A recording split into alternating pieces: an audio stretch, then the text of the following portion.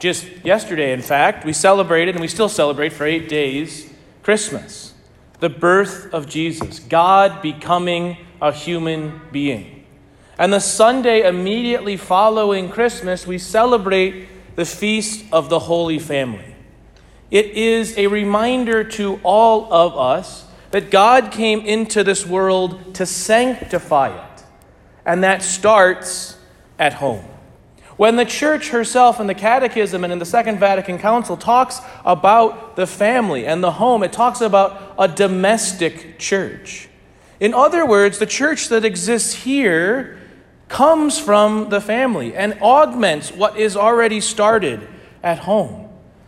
Husbands and wives who love one another, who love their children, who teach them the faith, who encourage them in the faith, who pray together, come here to worship God, to be fed by His particular and unique grace that is in the sacraments, so that you can go back into your family. The family is the foundation of the Christian life. Certainly, it comes in many different forms, and we experience it as such. And I think it's fair to say that no one's family matches the beauty and the perfection of the family of Nazareth, of Jesus, Mary, and Joseph. Theirs is a unique family in the history of the world, but it shows to us what God desires for all of us. That intimacy, that power. Fulton Sheen has this wonderful saying, it's a little quick, pithy thing, typical of Fulton Sheen, that Jesus spent 30 years obeying his mother and father in Nazareth, 3 years preaching and 3 hours saving.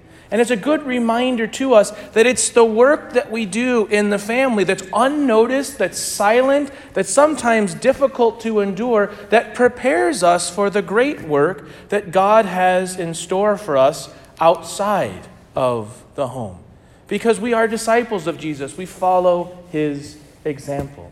We rejoice in the great gift that marriage is, not only to those who experience it, but to the church. What a beautiful and wonderful thing it is, so much so that God raises this natural thing to the supernatural sacrament that it is.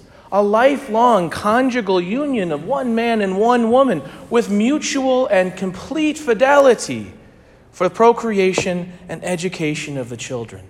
Wonderful and beautiful. Now again, not every marriage is going to meet all of those things at every single moment of their existence. But the Lord has established this and raised it up and given grace to those who enter into the sacrament.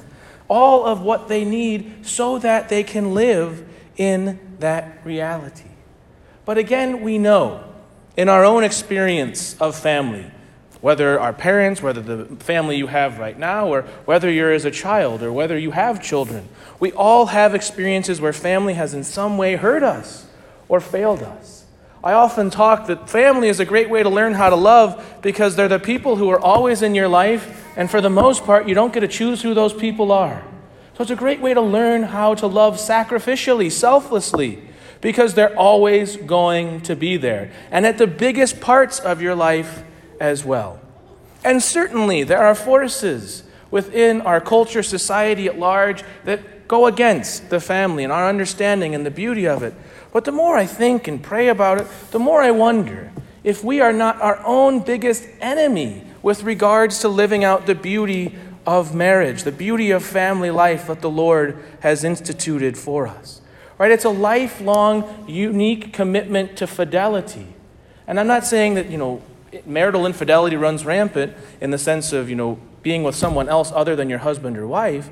But the question of fidelity is this: is your spouse the most important person in your life, the most important thing in your life?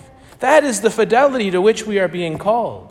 In the second reading from St. Paul's letter to the Colossians, we have this, to our modern ears, difficult line of wives, be subordinate to your husbands, and husbands, love your wives. That we don't like that in our modern sensibility, our egalitarian sense. Okay, put that aside for a moment. What St. Paul is getting at here is that in marriage, husband and wife are called to die for each other. Your happiness is not in feeling good, but in giving yourself totally and completely to and for the well-being of the other person. That's the fidelity that the Lord desires. That's the fidelity that He has with us. We abandon God in our sins. We run from him. We spurn him. And guess what? He's right there every time we turn. He is never far from us. And that is the love that marriage images in this world. And so the question is, in your marriage, in your family, is that more important than your career? More important than your possessions? Because it has to be in order to live in accord with God's will. The other thing where I think we struggle with is the fruitfulness. Now, the reality is this. About 90% of young Catholics have left the church in the last 20 years. And I really do wonder, because Pope Paul VI talked about this in Humanae Vitae, in an encyclical that he wrote in 1968 on the use of artificial contraception. That if we as a culture in the marital embrace are withholding all that we have to offer the other person, how can we expect that not to influence our relationships and our handing on of the faith to other people, and in particular to our children? Do we trust that the Lord will provide fully and totally for us? Do we use those gifts not just to be reckless, but to be fruitful and to trust that the Lord is going to give us exactly what he desires for us? And then for that to pour forth into all of our relationships. Now, I don't want to make this a homily about contraception. That's a conversation or a homily for another time.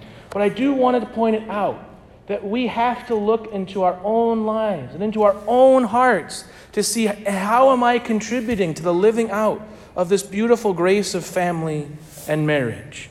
And St. Paul gives us in this reading, which is nowadays probably the most popular second reading at weddings I do, this wonderful roadmap.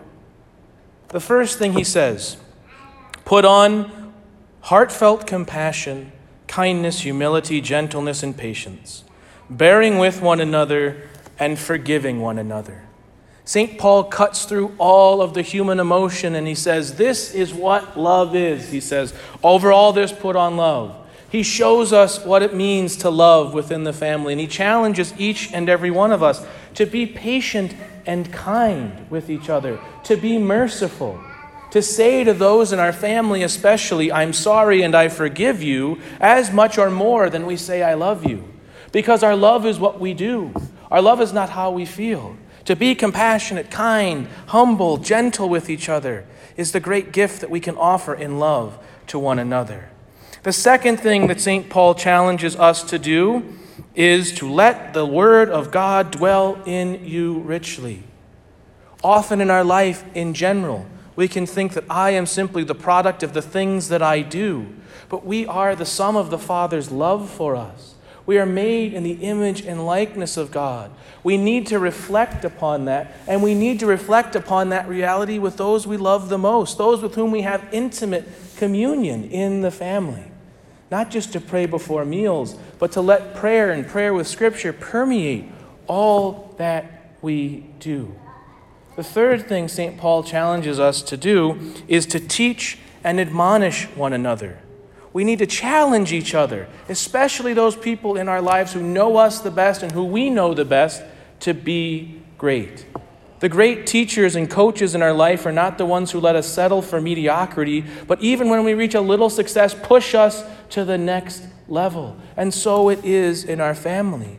Can we push each other and encourage and exhort each other to not just be good people, but to be saints?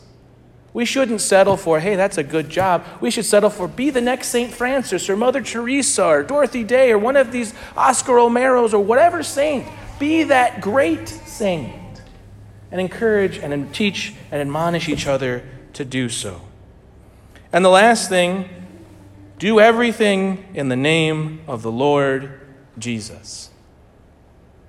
Jesus must be the center of my life individually and the most important relationships in my life. Jesus has to be the center for it to last, for it to grow, for it to be something that echoes through eternity. Growing up, I'm one of 6 kids. It was a hectic life. My parents had 6 kids in 6 years, so there was a lot going on in our family. And yet, we knew every Sunday we were going to go to Mass. We knew we were going to pray before meals. We knew that Mom and Dad loved Jesus more than they loved me. And thanks be to God for that. Were mom and dad perfect? Far from it. I'll tell you after Mass, I got some stories. But mom and dad loved the Lord. They met at Mass on Holy Thursday, which is probably why they have a priest as a son. But because Jesus was first in their life, they met each other, and everything flows from that. What a blessing and a grace. When Christ is the center of our hearts and of our lives, when we hold ourselves up to him as our standard, we can then live in the fullness of his grace, mercy, beauty, goodness, and truth. The Lord calls each of us individually and each of us in our families to be like that beautiful, wonderful, holy family of Nazareth, to live in community and unity, saving each other and making the world a better place. Put Jesus in the middle of it. Just as Jesus came into the middle of Mary and Joseph's lives and changed everything, so too he desires to do in your own life, in your marriage, in your parenting, and in every intimate relationship you have.